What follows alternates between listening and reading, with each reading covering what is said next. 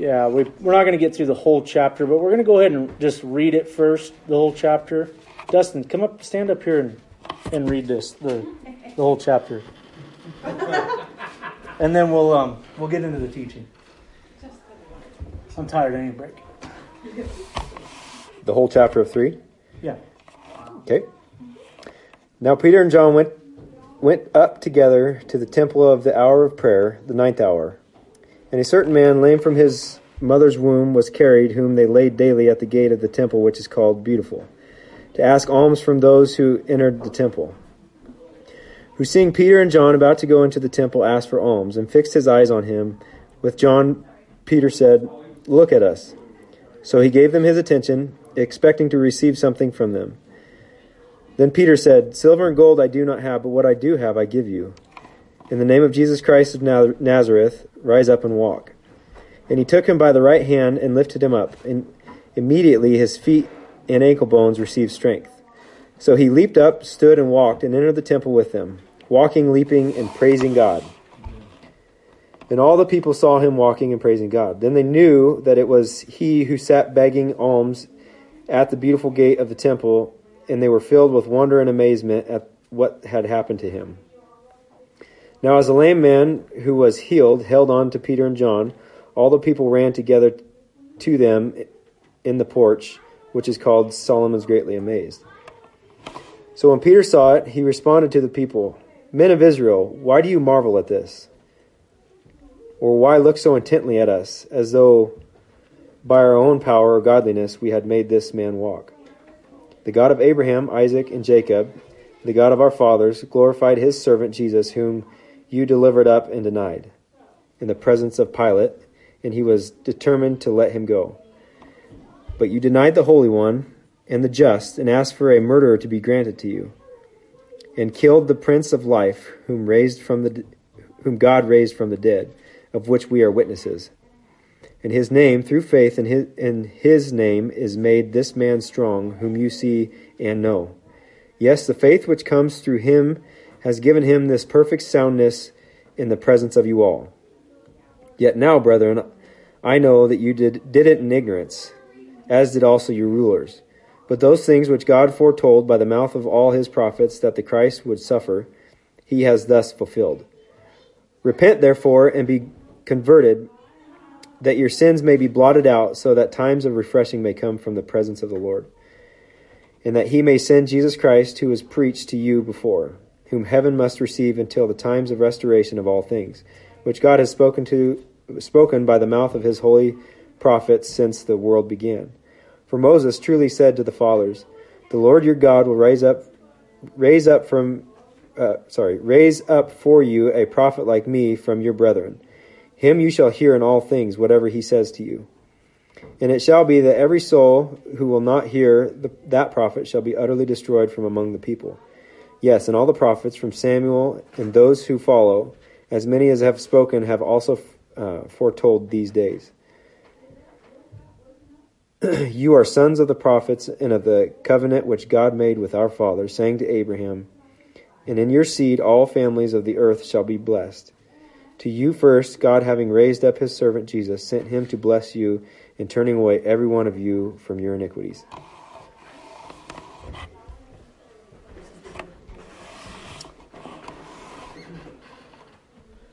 You know, you guys are just thinking about that as we read that. You know, I want it to be not just stories that we just know, oh yeah, I know that story in the Bible.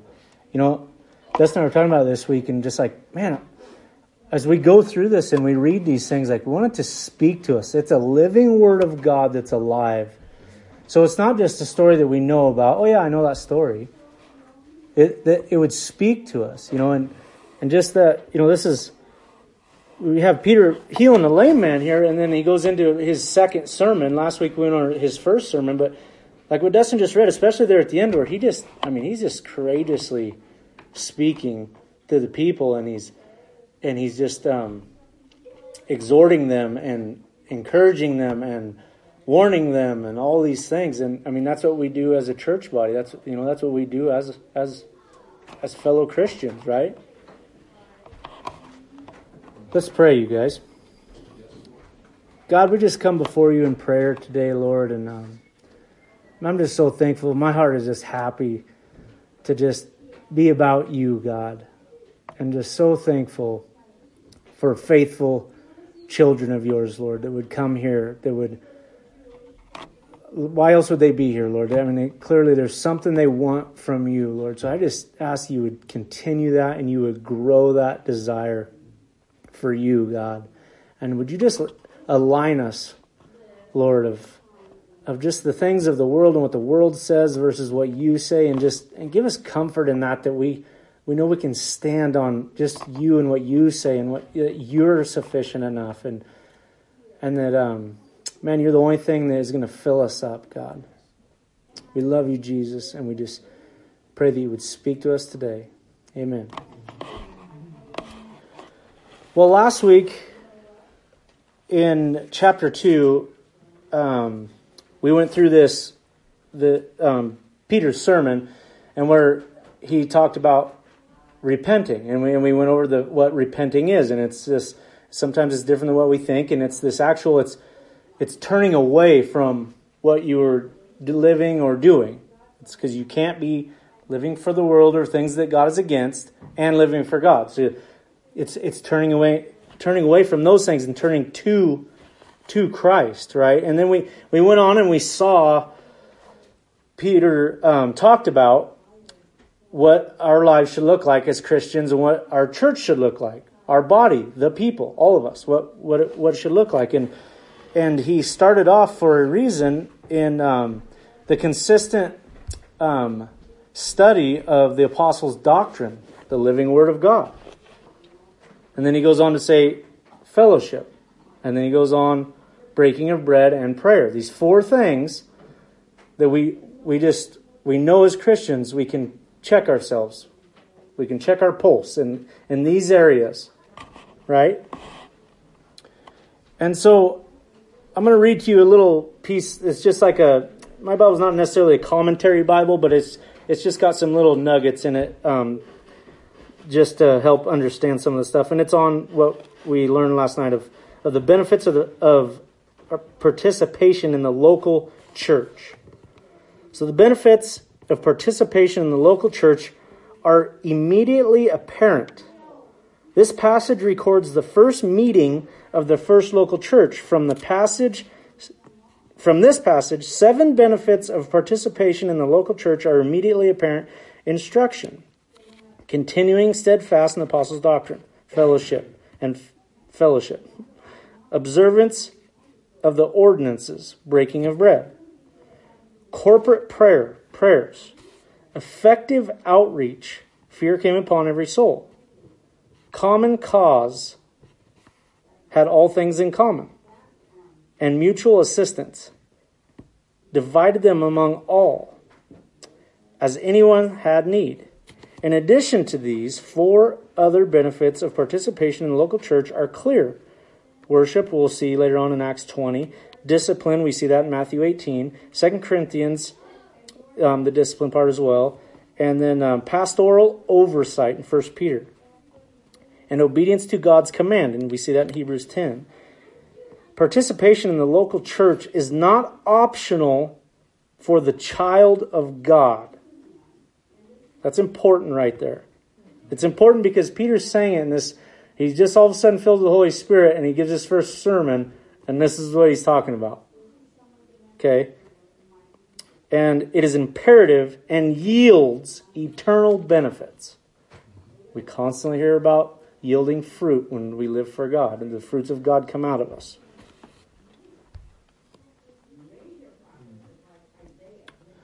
So let's get into it. In verse 1, now Peter and John went up together to the temple at the hour of prayer, the 9th hour. All right, so the Jewish tradition is they would pray 3 times a day, and then they were on it. I mean, that's what they all did. And their days would start at 6 o'clock in the morning. I mean, it was just like clockwork. And then by 9 o'clock, they'd go to the temple and be their first prayer. And then they could do whatever, and they'd come back at noon. And then they would leave, and they'd come back again at 3 o'clock. Okay, 3 o'clock's the 9th hour. And so they observed 3 gatherings a day, every day. And they believed, the Jewish people, the Jewish culture believed that this came from the Old Testament, and they would say that they got the prayer in the morning at 9 o'clock from Abraham's teaching, and then they would say that the prayer at noon was from Isaac's teaching, and then the prayer at 3 o'clock, the 9th hour, is they get that from Jacob's teaching. Now, not completely sure if that's biblical. I'm not going to say that they're wrong or right in that, but that's the way they did it. And so the disciples went up there, and it was interesting because it's even thought that the disciples did that.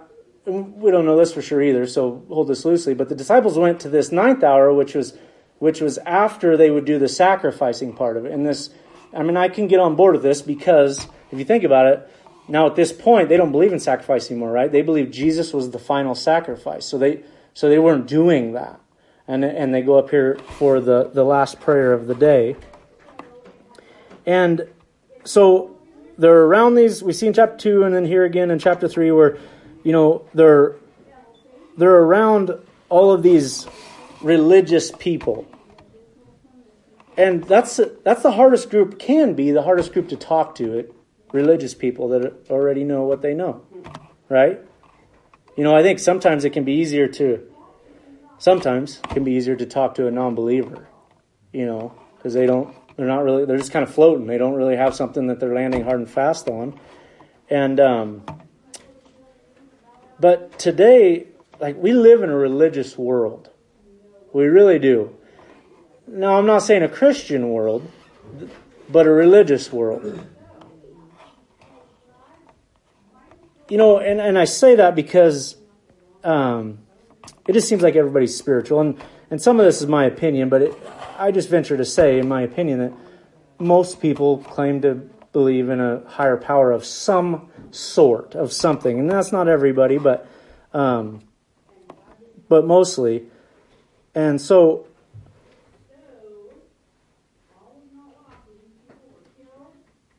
but when they, a lot of times you'll see when people think that way and believe that way, they don't exactly know why they believe what they believe, which is interesting, isn't it? But you could ask them, so how do you believe that? Why do you believe it? And, sometimes they would just say, well, I don't know, or I was taught that or whatever. But as Christians, we believe what we believe because we have the Word of God. We have a foundation that can historically be backed up. We kind of went through this, going through the end of the book of Mark. But someone asked us, well, why do you believe what you believe? And if we're kind of doing our best to be following these things that Peter laid out, what our Christian walk in the church should look like, we can say, well, I believe this because of Jesus Christ, it was proven that he was truly alive and he was truly killed and he truly raised from the grave and on and on and on.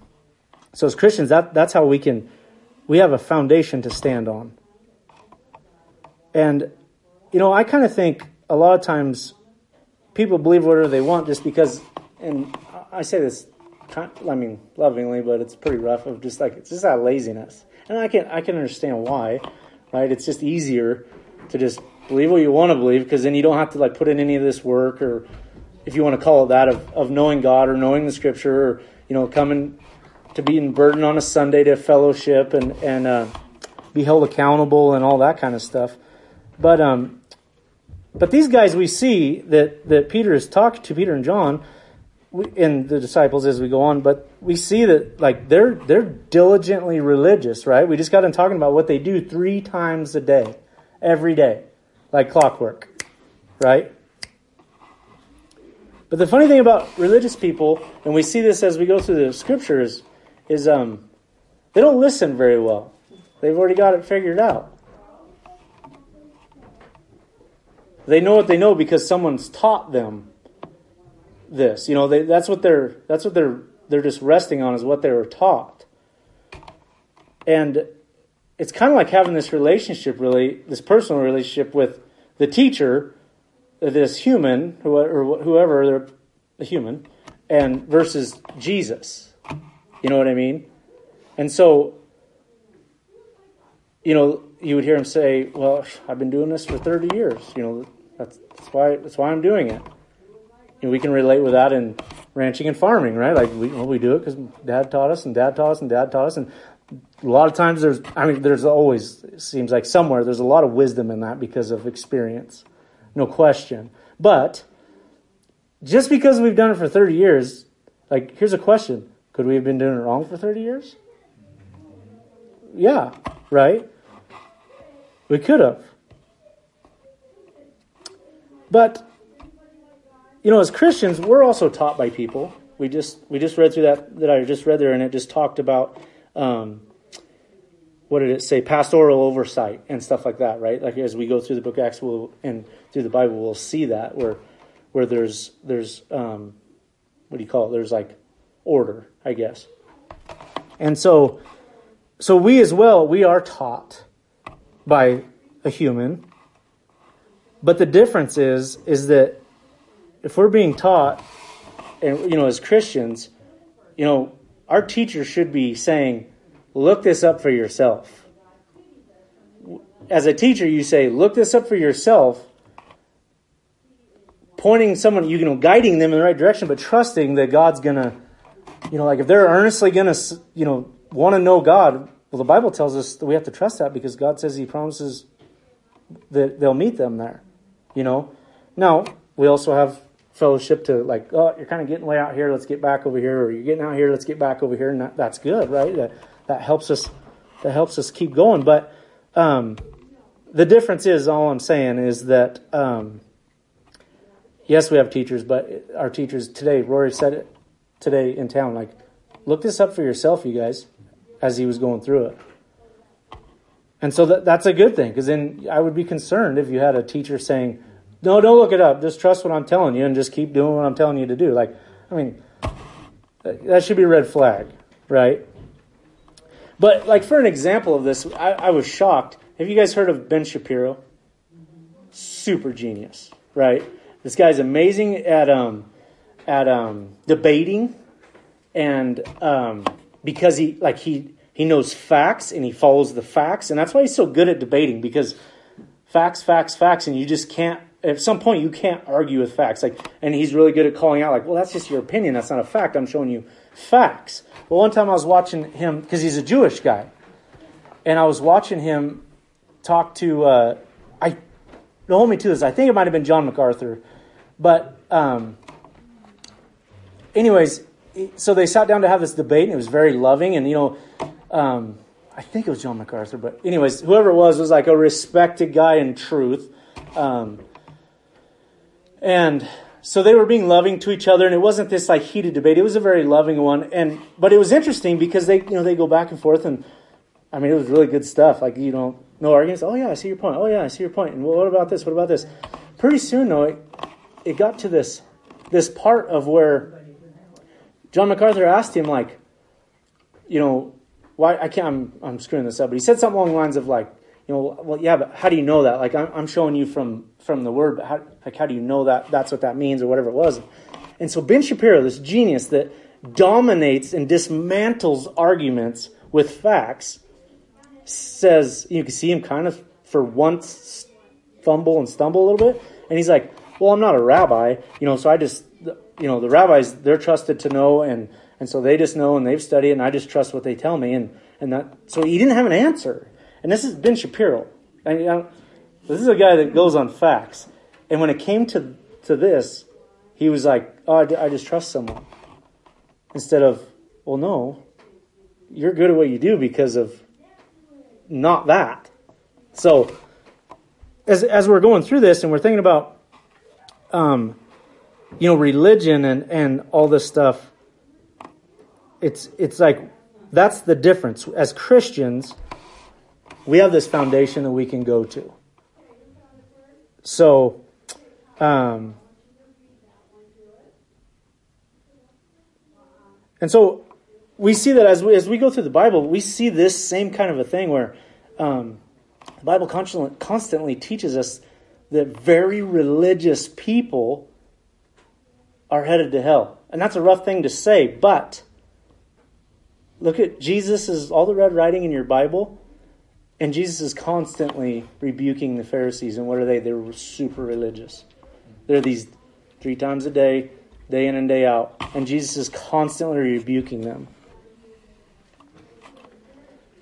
And so the funny part of that is that religious people, and I'm doing this, right? Religious people, like, they're just convinced that they're okay. Not knowing the Word of God, that they're okay just not having that fact and foundation that doesn't wiggle or shake. And I was saying about this, Dustin, like, you've talked a lot about religion, religion. Like, so just in a nutshell, what is religion? There's no wrong or right answer. Like, I just heard you say it 100 times, like, oh, I just hate it when someone says, oh, you're religious. It's like, what would be if you had to define it to us, religion? You're just following an orderly concept of something that people hold fast to that's not necessarily to the one true God. Like, it's just something that anybody has and everybody has. And it's something they're just doing, right? Yeah. Yeah, exactly. No, you're right. I'm not putting you on the spot. Like, you've just told this to me. Not really, just you did. I did want to actually too, but let my face go down for a second. Someone get him a glass of water. I never thought about religion. Like, I was like, yeah, I'm religious. And then I just have heard Dustin has spoke that into me a lot of like, no, it's just this, like, you do these things, you're doing this, you're doing this. That's what religion is, right? So it seems like when you're religious, you can do something. These guys are doing these things to earn our way to God. So the funny thing is, if we really think about it, religious people, they don't need a savior. They're their own savior. Right? They're gonna do whatever, and back in the day they're gonna sacrifice things and they're gonna give money and to earn their salvation. So they don't need Jesus. They don't need a savior. So it shouldn't shock us that people don't need Jesus because they're going to do it themselves. And we could go on, I could go on and on and on about these various cults. And we use cults as a pretty mean slang, but the reality, cult is just something, I'm paraphrasing, but it's just literally something that is not of God. You know what I mean? It's something outside of God. And so we know tons of cults that just live on this, and it's super sad because there's no relationship with Jesus. It's this free gift. You don't pay for something that's free, and someone gives you. You don't earn that. Like, it's a gift. That's why it's called a gift. This is a good quote on religion from Spurgeon, and I don't know about you guys, but like Spurgeon's talking, I think it's probably a good idea to be listening. Alan, come up here and read this. It'd be way more flowing if you do it than I do. Too late. Someone else, come up.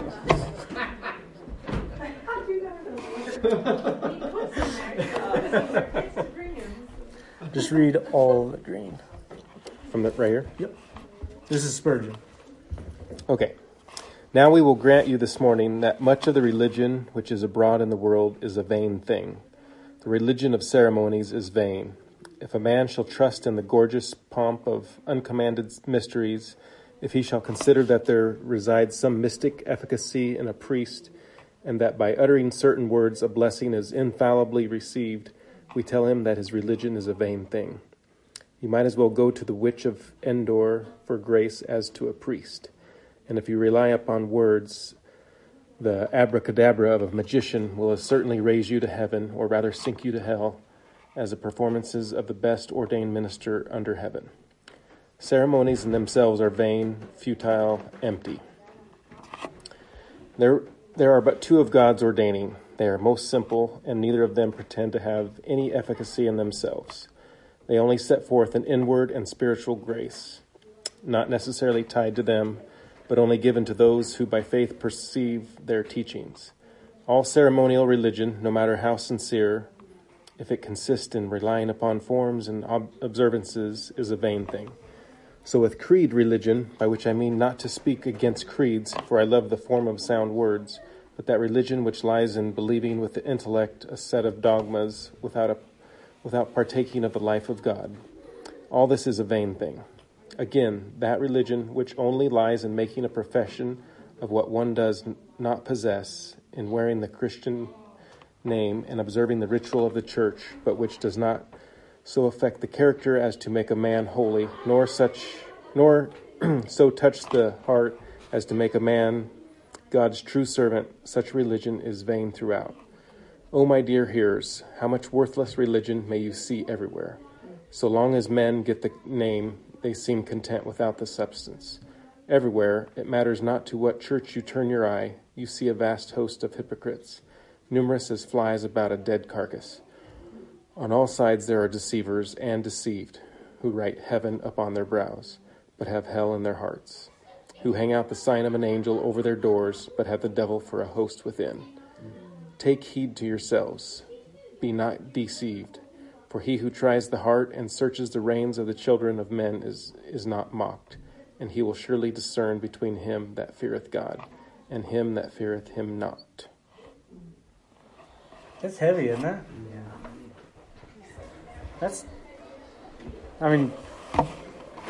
We understand religion now, don't we? Or being religious, rather. So let's keep that right there in our minds as we move on. But moving on, another thing to think about as we're reading this part is that, so we know the apostles were Jews, right? And then these are all Jews that they're around that are super religious that we just were reading about. But the apostles, they continued practicing these Jewish ways. It says, I don't have to scroll that up. It says in verse 1, that Peter and John went up together to the temple at the hour of prayer, the 9th hour. So they continued practicing even though they now believed in Christ, right? The difference was that, which we talked about this weekend, is that Judeo-Christian. The apostles are now. Wasn't that what we decided or talked about, Sarah? The difference of the Judeo-Christian? Messianic Jews. I'm sorry, that was it. Messianic Jews. Yeah, I'm glad you said that. That was way off.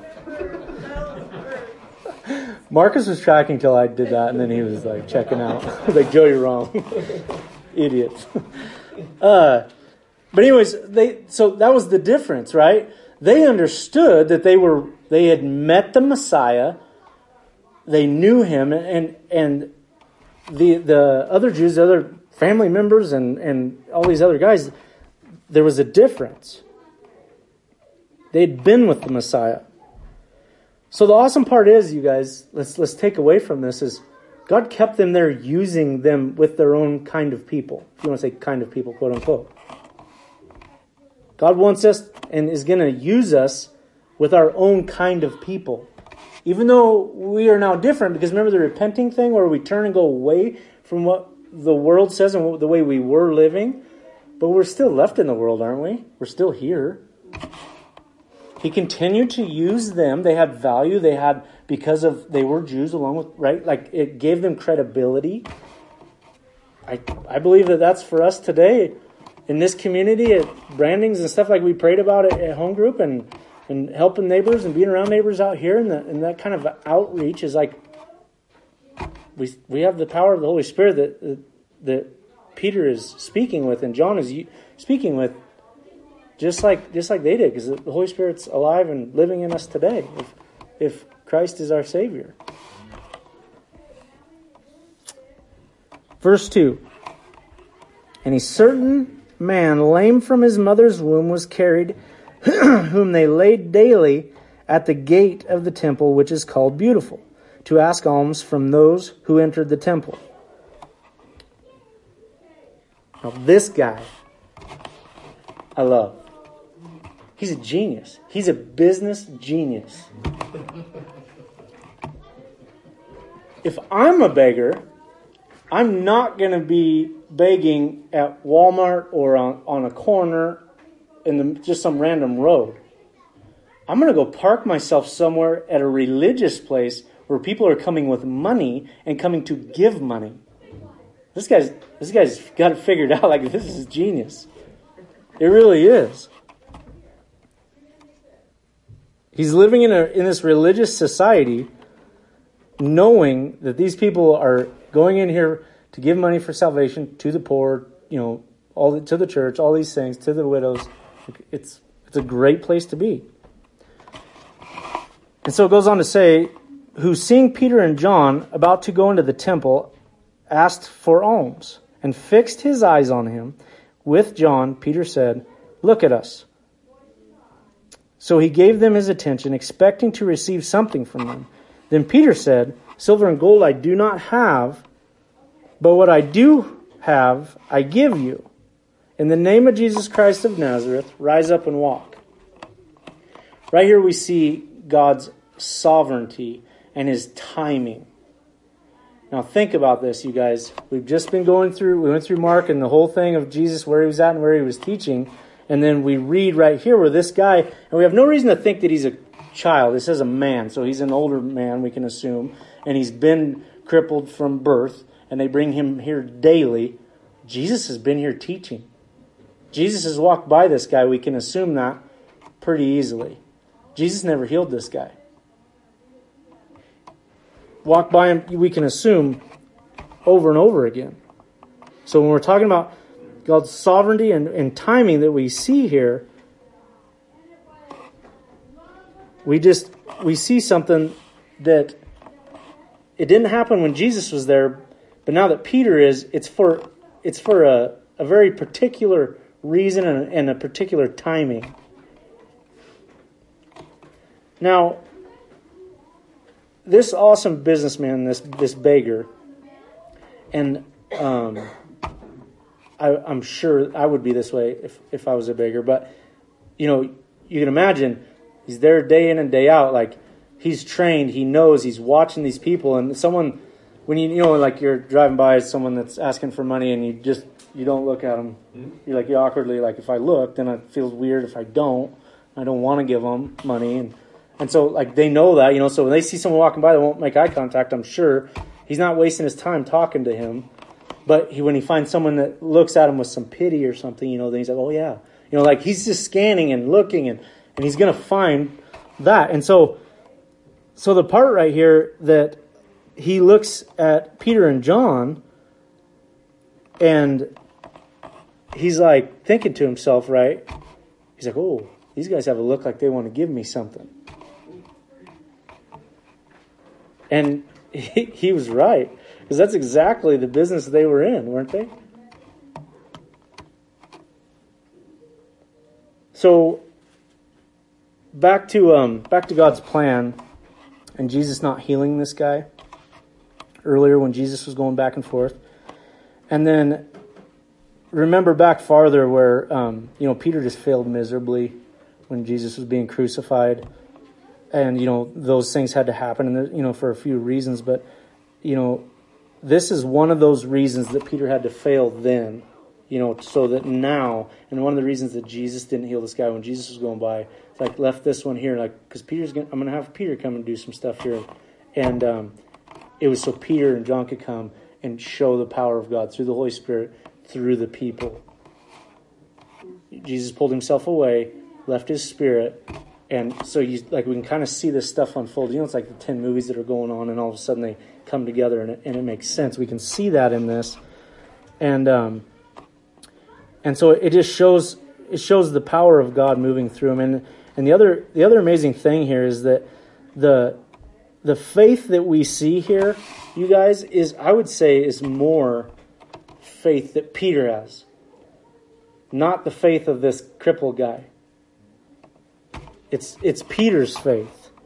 And like we said, his faith crumbled before, but now he has the Spirit, he's on. And it's his faith that he trusted the Lord, that lived in him, that he could do, the Lord would do miracles through him. He trusted that. So imagine telling a crippled person to stand up and quit being crippled. I mean, and add to that, put a bunch of people around there. I'd be thinking, what if he doesn't stand up? I'm going to look like a real idiot. But if we're talking about faith where they weren't worried about that. I mean, that might have been in their mind a little bit, but they still had the power and the boldness to go ahead and go through it and go with it. And like to add to that, I mean, he's just kind of getting momentum and traction with the Jewish people. It's a good opportunity to screw that up by not healing this guy when he says stand up and walk. This is some serious faith that we don't want to read past. That it should be encouraging to us to desire and want.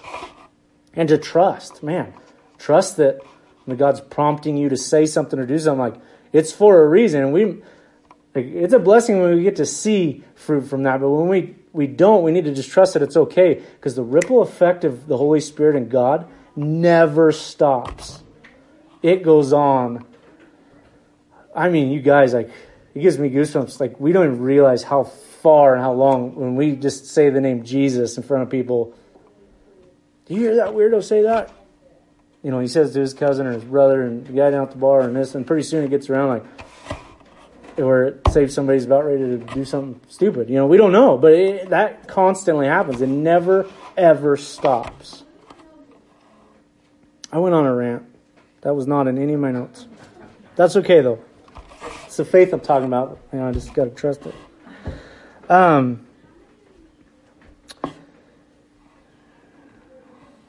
guys take a break? Stretch? Okay. Okay, I'm just going to move on.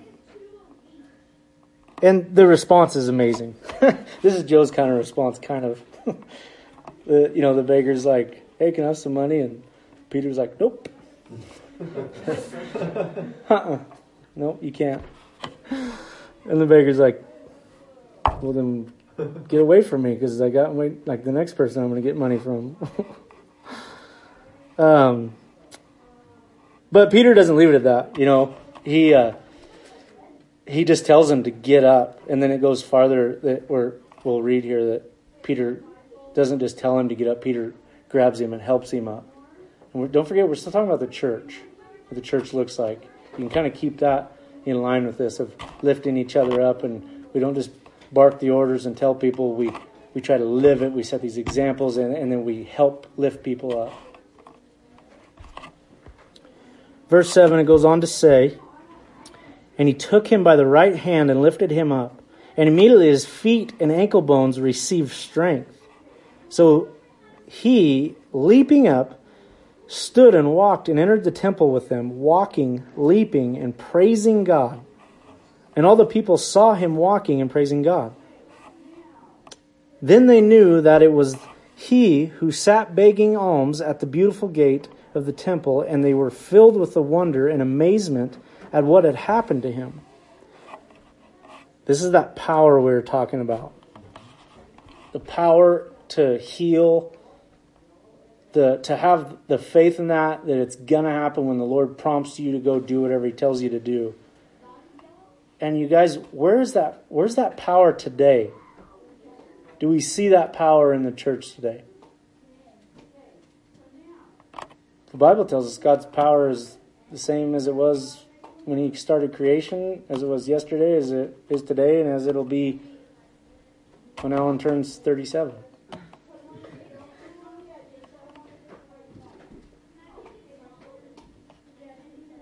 So there's a story that as I was studying, I was listening to these three different pastors that I really lean on when I'm studying, and all three of them talked about this story. So I'm gonna continue it, and so it's about this very respected philosopher in the 13th century. His name was Thomas Aquinas, and so he goes to Rome to pay his respects to the Pope, and so he's walking around and he's got all this credibility and everything. So like he's a awesome guest. The Pope's like really showing him the ins and outs of the Vatican or whatever it is, and they go to the treasury, and the Pope opens up the door to the treasury. And side note, by the way, every one of these pastors said like they've all heard the story and they don't know that it's true or not, but it's out there. So do what you want with that. But so the Pope opens the treasury, and he says to Thomas, he says, "You see, Brother Thomas, the church can no longer say, 'Silver and gold I have none,'" as they're looking at all the riches that they have there. And Thomas replied, "No, and neither can it say, 'In the name of Jesus Christ of Nazareth, rise up and walk.'" Again and again, you guys, we need to focus more on God than the things of the world. You know, because of the things of the world and what I just before this touch on, where's the power of this stuff in the church today?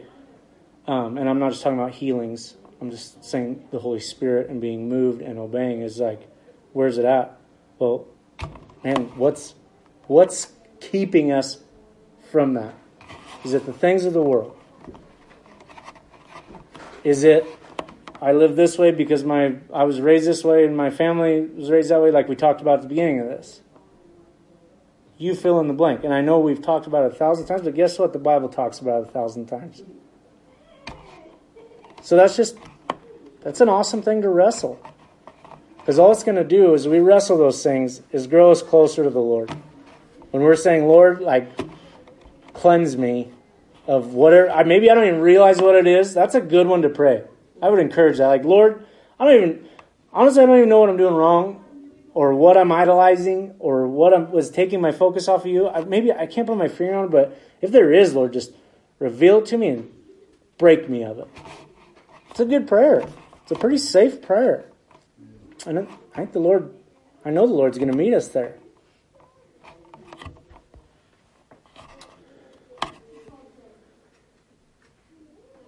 Verse 11, we'll finish up here, 11 and 12. "Now as the lame man who was healed held on to Peter and John, all the people ran together to them in the porch which is called Solomon's, greatly amazed. So when Peter saw it, he responded to the people, 'Men of Israel, why do you marvel at this? Or why look so intently at us, as though by our own power or godliness we have made this man walk?'" Right? Peter's changed. We've seen, remember back before Peter even messed up with Jesus, Jesus told him, "Hey, you're gonna deny me." And he's like, No, I won't. These guys will, but I won't. Right? He did that. Now he's not doing that. He no longer thinks highly of himself or is patting himself on the back of how good of a job he did. And you see, I'm trying to just roll this in of like, what have we talked about today? We've talked about earning our salvation, which is wrong. You know, and then the power of the Holy Spirit changing us, repentance changing. And this has happened to Peter. And again, this is not just stories. Oh yeah, I remember that story. We healed the beggar at the gate. Like this needs to speak to us and talk to us. It's not just a story. This is a living word. And when we read that, Peter says it. Where's it at? "Or why look so intently at us, as though by our own power or godliness, religious." You think it's just because we're super religious we were able to do this. And he's saying no. He's diverting. He's like, it's not me. You guys need to be focused on God. Religion didn't do this. Didn't heal this guy. And there's a bunch more into this because this is Peter's second sermon, but you guys are going to have to wait. We're done. Come up here and sing.